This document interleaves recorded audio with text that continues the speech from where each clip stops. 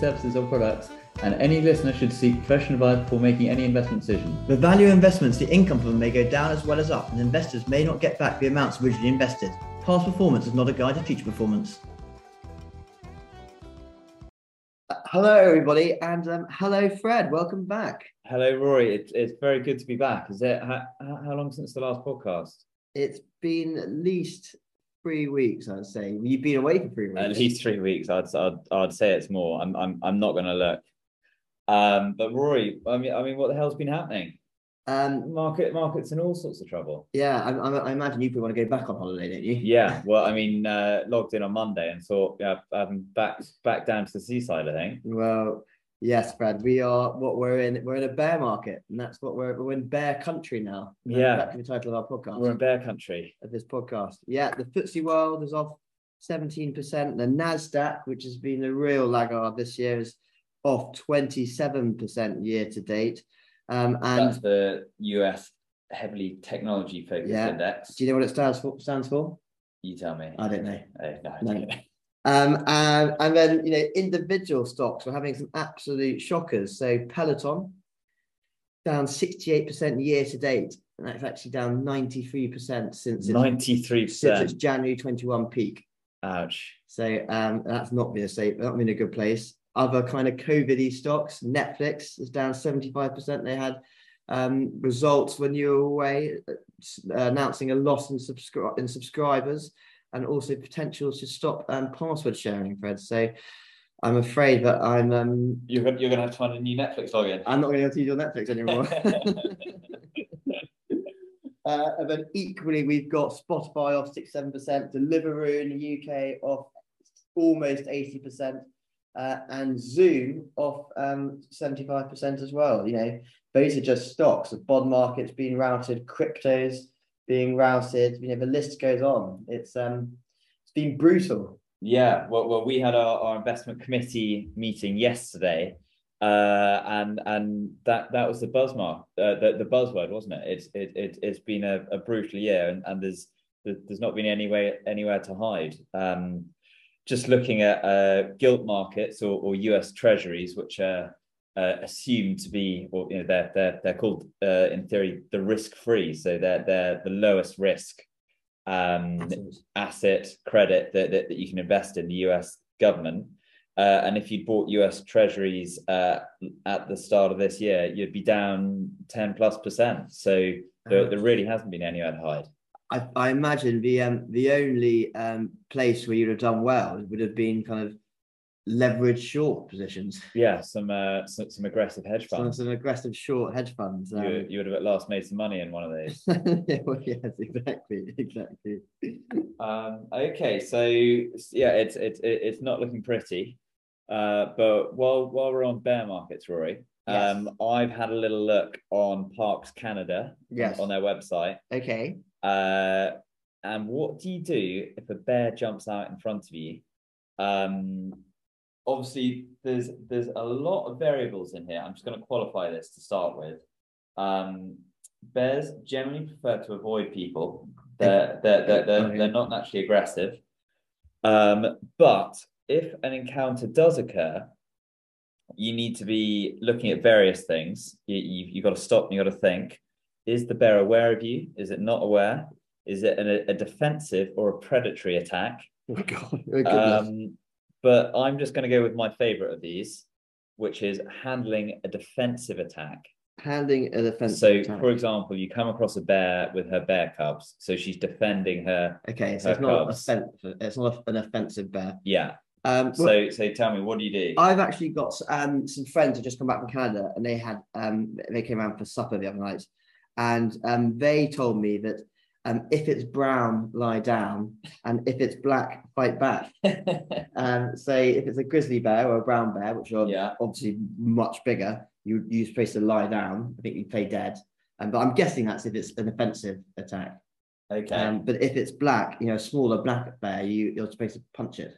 Oh, really? Just one on the pop it on just the nose. Pop it on the nose. Like a white shark. Yeah, exactly like a white shark. But the most important thing, and we probably shouldn't be giving a bear attack advice, Is on that this in our podcast. disclaimer? Well, we'll have to put it on our disclaimer in the add another 10 seconds. Exactly at the front.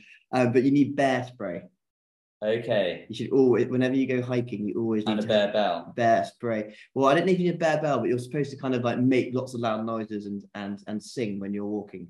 I quite often do that. You know, if I'm scared of snakes, I'll like, you know, if I see if I'm in somewhere there might be snakes, I'll walk very heavily, so you know snakes will just know not to go anywhere near me. Well, I feel in Canada they probably sing as they walk anyway. Yeah. Quite cheerful. They're all kind of sing, no, exactly, sing kind of like hiking tunes. But no, okay, a defensive attack. I imagine you just kind of walk away very slowly. Until then you're doing well actually. So the website didn't define between brown or black bears. Okay. Right. So in a defensive attack, first up, as you correctly said, you use your bear spray. Yes. No, that's an offensive attack, surely. Listen, oh. I don't have a deep enough knowledge, so just let me read it out. So this is from the National Parks Canada website. Yeah, okay, yeah, so absolutely. This is legitimate. So no. So if they come at you, use your bear spray. But if they make contact with you, yes, you play dead. Oh, goodness. So to play dead, what you do is you lie on your stomach with your legs apart and position your arms and hands crossed behind your neck. So that makes you, of course, less vulnerable to being flipped over. So you let the bear attack your back, basically, for 2 minutes. But then so they generally don't last more than 2 minutes, but if it goes beyond 2 minutes, you may then turn around and fight back. Oh my goodness. Have you seen So you get your phone out and you time 2 minutes. Yeah. While they go at your back. And then you'll get the egg timer out, and once that goes, have you seen the film The Revenant with Leonardo DiCaprio? No, I don't want to see that. No, well, there's a bear attack in that film, and it lasts for about 15 minutes. So, did he follow the protocol? Yeah, I think so. Actually, yeah, he did. He did play dead quite a bit. Yeah, it was gnawing in the neck. Goodness. So, please don't take that any advice. And if you are encountering, if you are going somewhere, you may encounter dangerous wildlife, and in particular bears, please do read governmental guidance and always take bear spray. Yeah, don't listen to In the Markets, Fred and Rory. Don't listen to In the Markets of Fred and Rory. But Fred, we are, we are in a bear market. Yeah, we are in a bear, and it's it's been a bear attack, really, hasn't it? Yeah, and we've as a team at Church House had a bit of a look. We dusted off the history books and had a look at bear markets in the US. We tend to go to the US because we've got the most data and the longest data there. And the S&P 500. Yeah. So we defined a bear market as a fall of 15%, and the market has fallen by 15% or more on 22 occasions since 1929. So since sort of the original financial crisis, as we know the markets today. And do you want to run us through a few of those stats? Yes. Well, the average bear market on the S&P 500 has been 13 months, with the longest bear market coming post Second World War, which was 38 months in length, but the market was only down 30% at that period, where the shortest was probably the one that we experienced 2 years ago, February to March 2020, which was only 1 month, equally also down 34%. But the sharpest since 1929, the sharpest correction, well, not even a correction, sharpest bear market has been in 1929 to 1932, where it was off 86%. Fred, the Wall Street crash. Do you remember studying that at school? Yeah. So that was 33 months where the market fell 86%. Yes. Pretty brutal couple of years, that. But what happens after a bear market? Well, a bull market. That's what happens. Exactly. And after that bear market at the Wall Street crash, we had a 58-month rally up 324%. And on average, the average bull market runs for 37.5 months versus 12.8 months for a bear market. But the percentage change is plus 109%. Yeah. So I mean, history as of going back to 1929 has told us that bear markets, so big sell-offs in equities or any asset you want to choose, tend to be quicker, and the falls tend to be smaller than the subsequent gains, and those gains come slower. If that makes sense. That's very... but actually, there's been a really wide spread in that data. So if you say the average of, let's say, the last 30 years is one quarter worth of sell-off, and where the market would go down about 30%, followed by a year or two of pretty strong gains.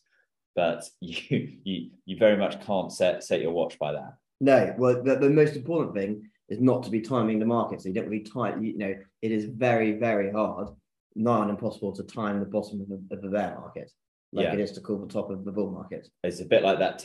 How do you time 2 minutes while the bear's shredding your back? Well, you can't. Yeah. You're just not going to be counting to 120 in your head. But you've always got to remember what Batman says, don't you, Rory? Do you remember that?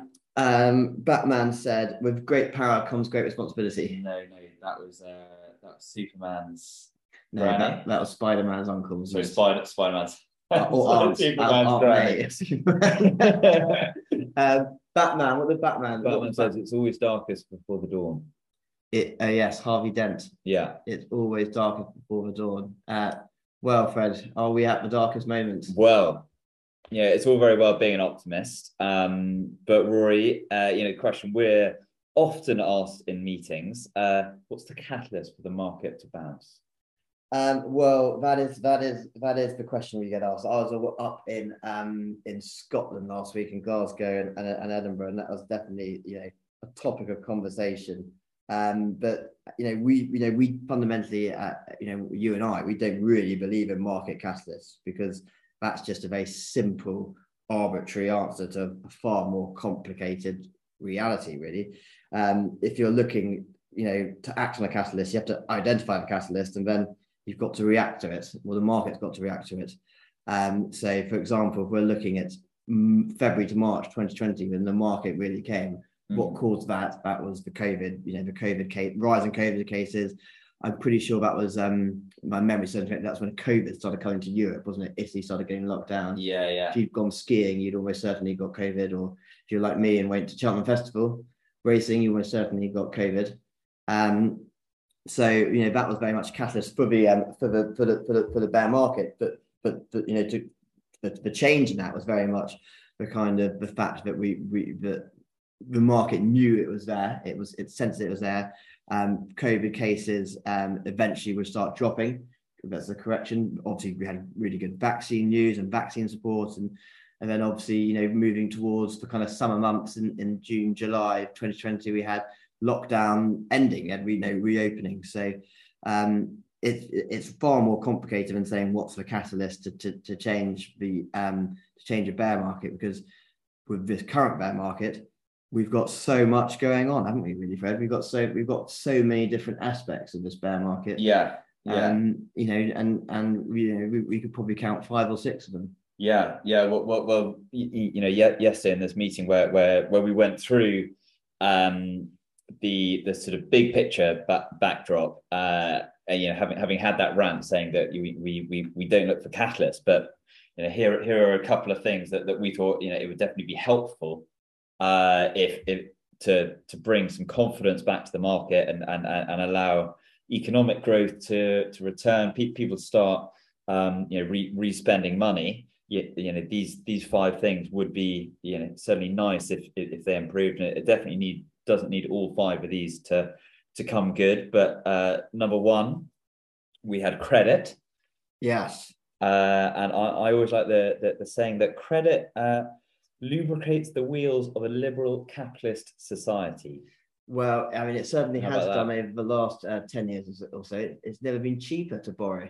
Yeah, exactly. And what that actually means is, whether it's personal mortgages, a new business looking for venture funding, or even just individuals getting health insurance, we're all, to a greater or lesser extent, a beneficiary of banks and general financial institutions being strong and being happy to loan money out. It's when you have a credit crisis like we did in 2008, 2009, when banks stopped doing that, that's all of a sudden when things get ugly. No, and we can all remember the news footage of people running, a run on banks and taking cash away from banks, and that Icelandic bank which went under, and nowadays the banking sector, in particular the UK banking sector, is much stronger, with much stronger covenants. Yeah, exactly. So that's actually cause for optimism there, that banks are strong and are still lending. Yes. Number two was inflation. Obviously, that's in all the headlines, and yes, it would be very welcome if that chilled out. Inflation, stagflation is a buzzword at the moment. We've got inflation is running hot everywhere. Really, we've got reopening of supply chains and commodity prices calming would be welcome for that. But what we have with the inflation, particularly in the UK, is very much the cost of living crisis, which in turn could start, with a very red hot labour market fueling wage growth. We could start seeing this inflation become far more structural and intensified than what it would be if it was just, 6 months ago, transitory. We were talking about transitory. Transitory, great word, wasn't it? Was a great word. It didn't last very long, though, did it? No. But yeah, going back through those 22 bear markets we've had, a lot of those have been to do with inflation or particularly spikes in the oil price. Yep. Gulf War.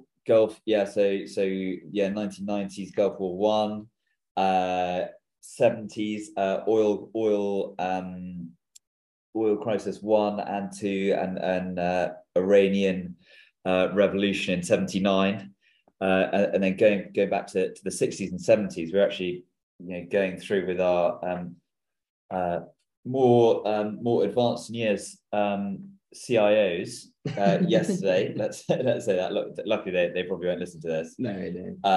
And they actually pulled out the chart of US markets from the late 60s until the late 70s, when in fact the market basically moved sideways. Yes. And that's because we had rampant inflation. So that's, if you wanted to really get yourself depressed, you could say US market in the past has had 20 years where the Dow Jones couldn't break through 1,000. Well, if anyone is interested, pull up that chart, give it a Google. It was a lost 2 decades. Yeah, that is, it's a pretty incredible chart, especially when you look over the last 20 years how much the market's gone up. Yeah, and it was when Volcker came in 79 and really got inflation under control, and that was the foundation of what was a phenomenal run up in the market ever since. Yeah, the Roaring 80s. Was it called? We call it the Roaring 80s. We call it the 80s. Just the 80s. Yeah. Inflation peaked at the beginning of the decade at 14.8. 14.8%. And then it kind of came back down. We had a kind of a roaring market. So those are kind of very economic factors, Fred. But we've also got more kind of intangible factors. We've got China. Change in China. China has been a huge source of growth in the last couple of decades. But they are operating is the right regime, is that the right word? But they're operating zero COVID strategy. Yeah, which means that the big industrial manufacturing areas like Shenzhen are closed down. You've got the Shanghai port. We've never seen so many ships outside it being unable to unload or load up their cargo for the rest of the world. So, as soon as China can get a handle on its COVID, hopefully we'll be able to see a change in the wind in the sales there. And then equally on the other side of the coin, you've got the USA, which is very much the dominant global economy, and certainly since probably the end of the First World War has been the bedrock of growth over the last century. The USA looks in good health, especially with their kind of spending plans in terms of infrastructure. And we very much need, Uncle Sam to be Mr. Reliable. Yeah, always. And then of course, don't want to give him too much airtime, but Putin, a lack of new ugly surprises there would also be very welcome. I mean, most welcome of all would be if the Russian people were, could kick him out. But that's to be honest, that's probably wishful thinking. Let's stick to bear attacks, I think. Yeah, exactly. In conclusion, Rory, I feel we've probably learned what to do if a physical bear attacks you. But in terms of bear markets and the current market we're seeing, what do you reckon? Well, the markets at the moment are currently in panic territory, really.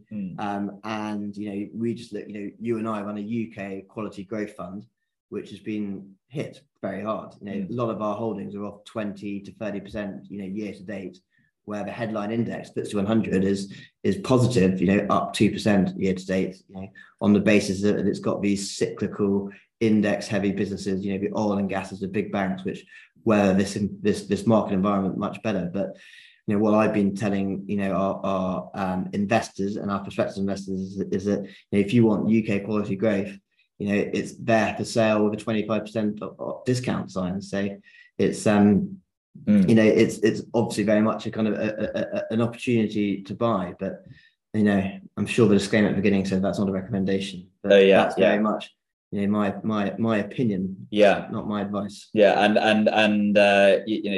Markets overreact in both directions, whether getting overexcited or as we're now in panic territory. And to throw a slogan at it, you got to remember, sheep get slaughtered, don't they, Rory? Yeah, well, I mean, better than hikers, I imagine. Then. Yeah. No, but I mean that's saying, it's not about just running with the crowd. It's about keeping a cool head and not spending too much time listening to Robert Peston or watching CNBC or the BBC. Or the BBC, where everybody will be telling you how awful it is at the moment, or a year ago telling you how wonderful things are, and it's good to take a step back and keep a cool head. Keep a cool head. That's what a good way to end this episode of the podcast, Fred. Absolutely. Well, it's great being back, Rory. Yeah, well, thanks very much for coming back, and hopefully we'll have a couple more lined up. We're going to get a few guests. We're currently exploring a potential series of more alternative investments, because I don't think we particularly want to be depressing ourselves by talking about inflation, bear markets, and interest rates too much over the course, and Ukrainian war over the course of the next couple of months. So hopefully we'll get some interesting guests on. Yeah. Looking forward to it, Rory. Great. Well, thanks so much, Brad. Go well.